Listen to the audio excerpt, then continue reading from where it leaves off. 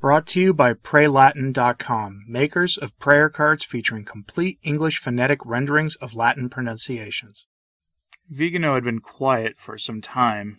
His video option that he had been doing lately was done away with on this platform. I'm sure you're not surprised by that. I wasn't when it happened either. But he is back with a letter, and he's providing us some leadership on the spiritual level for Advent, because Advent is an important time of year. It's not just the shopping season before Christmas. That's what it's become for many Catholics, and that's worldly thinking. It's time for us to really be serious.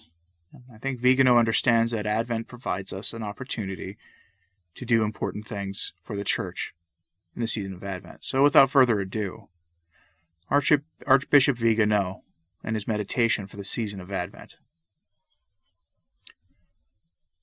Come therefore, Lord Jesus, seek thy servant, seek thy weary sheep. Those are the words of St. Ambrose of Milan.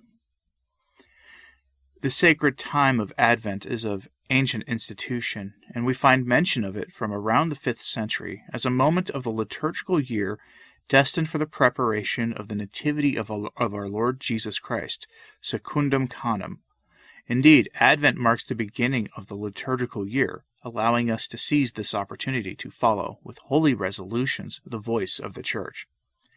The discipline of penance and fasting during Lent in preparation for Easter is certainly of apostolic origin, whereas that in expectatione Dominici comes after and inspired by the former, being less rigid, with the passage of centuries, to only abstinence on certain days of the week. It is true that St. Peter Damian in the 11th century still supposes that the fast of Advent was of 40 days, and that St. Louis, 2 centuries later, continued to observe it in this matter. But perhaps this holy king practiced it in his way out of a transport of particular devotion. The softness of modern generations has induced the maternal wisdom of the Church to mitigate the rigorous disciplines of former times, without preventing them from being practiced voluntarily. But maybe the present situation leads us to consider as opportune, precisely because they are not imposed, the provisions practiced by our ancestors in obedience of an ecclesiastical precept. The liturgy of the Advent season is indebted to the labors of St. Gregory the Great, not only for the text of the office and the Mass, but also for the planchet compositions. The ancient trompe Sanctissimos Namque, which introduces the introit Ad te levavi of the first Sunday of Advent, recalls the inspiration of the Holy Pontiff by the Holy Ghost, who appeared in the form of a dove. Initially consisting of 6 weeks and then 5, the weeks of preparation for the Holy Nativity were reduced to 4 between the end of the 9th century and the beginning of the 10th, which means the current use is at least 1,000 years old. The Ambrosian Church still maintains 6 weeks, for a total of 44 days, modeled after Lent. Amongst the first authors of homilies on the subject of Advent, we find St. Ambrose, a great teacher and father of the Church. It is with a prayer that we find in the commentary on Psalm 118 that I would like to begin this meditation. The incipit of the prayer is Quade inquam serve tuum. As you yourselves can see, the entire text is punctuated with quotations from the sacred scripture, not in order to show off a biblical expertise, which the holy bishop of Milan certainly possessed, but because of that understanding of the word of God, which is the fruit of an intimate and vital assiduity for the soul, just as air is indispensable for breathing. This led St. Ambrose to speak and write himself, using the words of the sacred author, not with an intent to plagiarize divine wisdom, but because he had made them so much his own, and repeated them, in turn, almost unaware. When we approach the writings of the saints, we can in some way feel disoriented or confused, like laymen.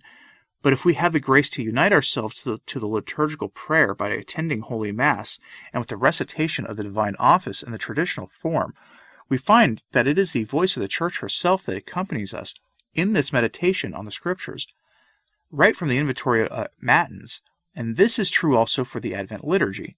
Regiam veturum Dominum venite adoremus.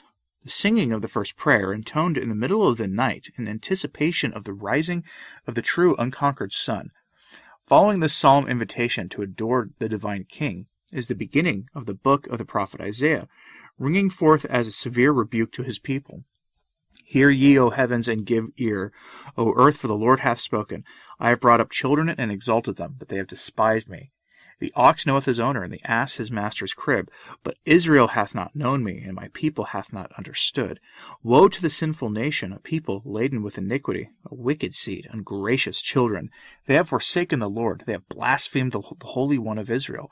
They are gone away backwards. For what shall I strike you any more, you that increase transgression? The whole head is sick, and the whole heart is sad. From the sole of the foot unto the top of the head, there is no soundness therein. Wounds and bruises and swelling sores. They are not bound up, nor dressed, nor fomented with oil. See Isaiah chapter 1, verses 2-6. The prophet's revelation shows the Lord's indignation at the unfaithfulness of his people, obstinate in the rebellion against his holy law.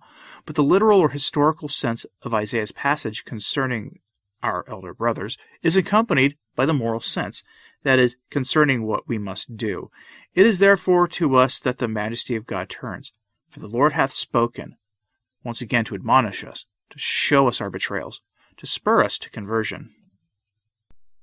Thus, while we ask the Lord to deliver us de ore leones et de profundo lacu, we realize how little we deserve God's mercy, how unworthy of his pity, and how deserving we are of his punishments. Deus que culpa offenderis potentia placatis. Our selling out, as Scripture calls them, into which our older brothers fell, are now joined by new and far worse acts like them, not a people to whom the Redeemer was promised, but a people which was born of his side, the mystical body of the Redeemer himself, or rather of that ilk who call themselves Catholics, who but by their unfaithfulness dishonor the bride of the Lamb, as members both of the learning and teaching church. The new Israel has shown itself no less rebellious than the old, and the new Roman Sanhedrin is no less guilty than those who made the golden calf and offered it for the adoration of our elder brothers. If therefore the prophet threatens terrible scourges upon those who disobeyed the Lord without having seen the coming Messiah, how much greater must be the words of a prophet of the end times, in light of the rebellion of humanity redeemed by the blood of that divine Messiah, having been able to see the fulfillment of the prophecies and the incarnation of the second person of the Most Holy Trinity. In the dramatic crisis that now for 60 years afflicts the Church of Christ, and which today is showing itself in all its gravity, Pusulius Grex, Little Flock asks their Lord to save humanity that has gone astray, when corruption and apostasy have penetrated even the sacred enclosure and unto the highest throne. As it is little, because the majority of those who have been regenerated in baptism, and have thus deserved to be called sons of God daily, deny the promises of baptism under the leadership of hirelings and false shepherds. Think of how many believers, raised in absolute ignorance of the fundamentals of the faith, despite having attended catechism, are steeped in heretical philosophical and theological doctrines, convinced that all competing ways of knowing God are equivalent, that man is not wounded by original sin but naturally good, that the state must ignore the true religion and tolerate error, that the mission of the Church is not the eternal salvation of souls and their conversion to Christ, but the protection of all things green and the indiscriminate welcoming of outsiders. Think of those who, even though they fulfill their Sunday obligation, do not know that the body, blood, soul, and divinity of our Lord are contained in the Holy Host, and think it is only a symbol. Think of those who are convinced that repenting to themselves is sufficient to approach communion, without calling to mind the torments that hang over those who receive the Lord's body and blood unworthily. Think of how many priests, how many professed religious, all the sisters and monks who believed that the council had brought a breath of renewal in the Church, or fostered a knowledge of sacred Scripture, or enabled the laity to understand the liturgy, hitherto ignored by the masses and jealously guarded by a caste of rigid and intolerable ecclesiastics. Think of those who saw in it an indestructible beacon against the darkness of the world, concrete and impregnable fortress in the face of the assault of the modern mentality of widespread immorality, or the defense of life from its conception to its natural end. Finally, think of the irrepressible satisfaction of the enemies of Christ to see the prostration of his church before the world, with ideologies of death, the idolatry of the state, of power, of money, of the myths of false chemistry, a church willing to deny her glorious heritage, to adulterate the faith and morals taught to her by our Lord, to corrupt her liturgy to please heretics and sectarians. Not even the most delirious ravings of the worst stonecutter could have hoped to see the fulfillment of Voltaire's cry, "Crush the loathsome thing." In Advent, we find ourselves symbolically at the gates of the temple, like Ash Wednesday and Lent, and watch from afar what happens at the altar. Here is the birth of the King of Israel, and there his passion, death, and resurrection. Let us imagine that we have to make an examination of conscience before we can be admitted to the holy place. As individual believers and as part of the ecclesiastical body, we can only come close to worshiping the King of Kings, the Lord of Lords, if we understand, on the one hand, the infinite good that is offered to us in swaddling clothes in the manger, and on the other hand, our absolute unworthiness, which must necessarily be accompanied by the horror of our sins, the pain of having infinitely offended God, and the desire to make reparation for the evil done through penance and good works. And we must also understand that as living members of the Church, we also have a collective responsibility for the faults of the other faithful and our pastors, and as citizens we have responsibility for the public faults of the nations. For the communion of the saints enables us to share with the purifying souls and the merits of those of the blessed souls in heaven, in order to balance in an incomparably more effective way than that communion of the wicked, which makes the effects of the evil deeds fall upon their neighbor, particularly upon other people who are enemies of God. "Come to me, those who are tormented by the attack of dangerous wolves," St. Ambrose exclaims. "Come to me, those who have been driven out of paradise, and whose sores have long since been penetrated by the serpent's venom, those who have wandered far from thy flocks in those mountains."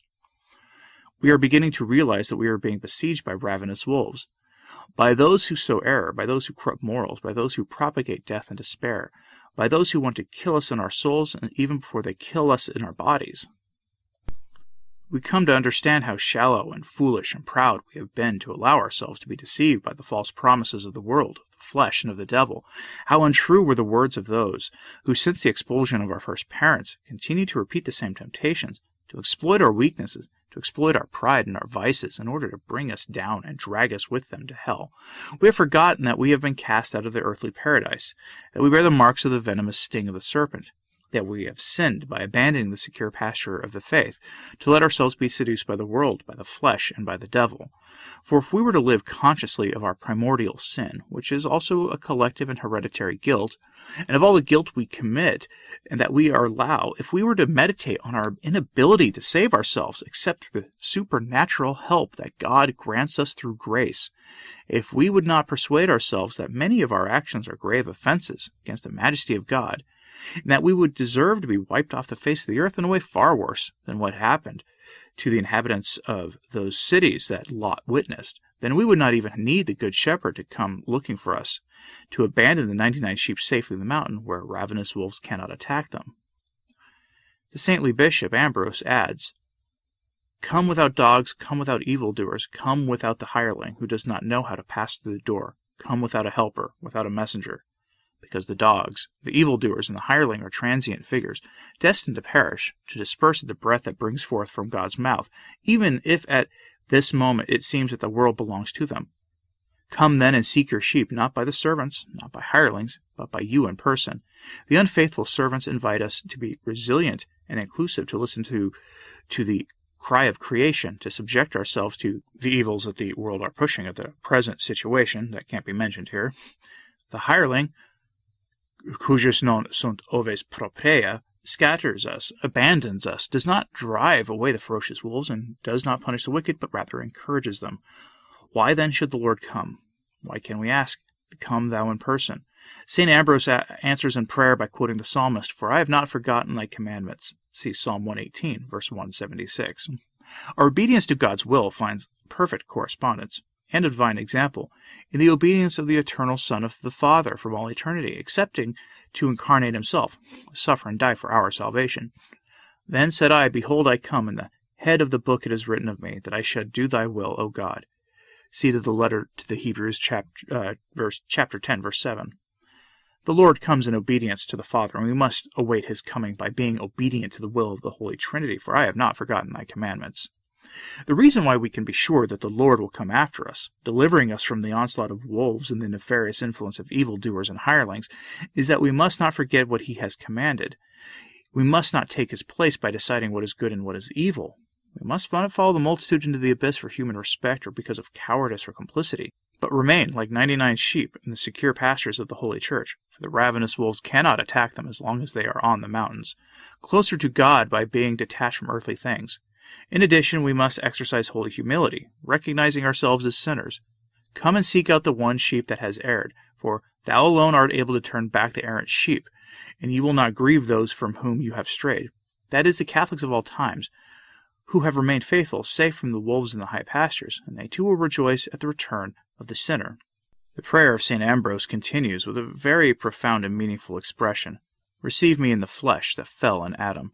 Receive me, not from Sarah, but from Mary, so that I may not be only a virgin untouched, but a virgin preserved through the effect of grace from every stain of sin. In Holy Mary, Sancta Virgo Virginum, we find the mediatrix of all graces. In her most pure creature is incarnated the eternal Word of God. From her the Savior is born to the world. Through her we are presented to her divine Son, and by his merits we may be received in the flesh that fell in Adam, by virtue of the grace that restores us in friendship with God, a most fitting inspiration for meditation as we prepare ourselves for the Holy Nativity. But there is another very important consideration that St. Ambrose leaves at the end of his oration. Bring me the cross that gives salvation to the wanderers, in which alone there is rest for the weary, in which alone shall all who live die. Everything revolves around the cross of Christ. It rises in time and eternity as a sign of contradiction, by which we remember that it is an instrument of redemption, salvation for the wandering, rest for the weary, life for those who are dying. A 14th century miniature by Pacino della Bonguata presents a very rare and highly symbolic image. The Lord climbing up the cross with a ladder, the Scala Virtutum, to emphasize the willingness of his sacrifice and the paradox of his dual nature. In 17th century iconography, we find a recurring image of the child Jesus sleeping on the cross, an explicit allusion to divine love and the sacrifice of Christ. Christmas and Easter are intrinsically linked. Thus, in preparation for the birth of the Savior, we must always contemplate the centrality and veritable fulcrum of the cross, on which rests the child Jesus and on which ascends, by way of a mystical ladder, the Immaculate Lamb. It is there that we also have to arrive, because it is only on the cross that we find salvation, in pursuit of the Lord. And he said to all, if any man will come after me, let him deny himself and take up his cross daily and follow me. Veni ut facias salutem in terris in coelo guadam. Come and accomplish salvation on earth, joy in heaven. Let this be our invocation during the sacred time of Lent, to prepare ourselves spiritually for the trials that await us. Signed, Carlo Maria Vigano, Archbishop, on the 28th of November, 2021. I hope you found this interesting. He here explicitly linked the state of the Church, that we are being betrayed and surrounded by ravenous wolves within the Church of our Lord. He connects that to the state of the world and to Advent. It is a fitting time of year for us to take on penances for others. Yes, it's a very Catholic thing to do, even if according to our modern sensibilities it makes no sense. But it is a fitting time to take on penances, to do things to restore order and faith in the Church. So I invite you to do that. I hope that you will follow Archbishop Vigano's call to arms here on that. As for if you would like to read this for yourself, I have a link to it in my show notes at returntotradition.org. That's the name of this podcast with a .org at the end. It can be found on the Catholic Family News website, but I have a link to it directly in my show notes today. Let me know what you thought about this in the comments, please. And please pray for the Church. I'm Anthony Stein. Ave Maria.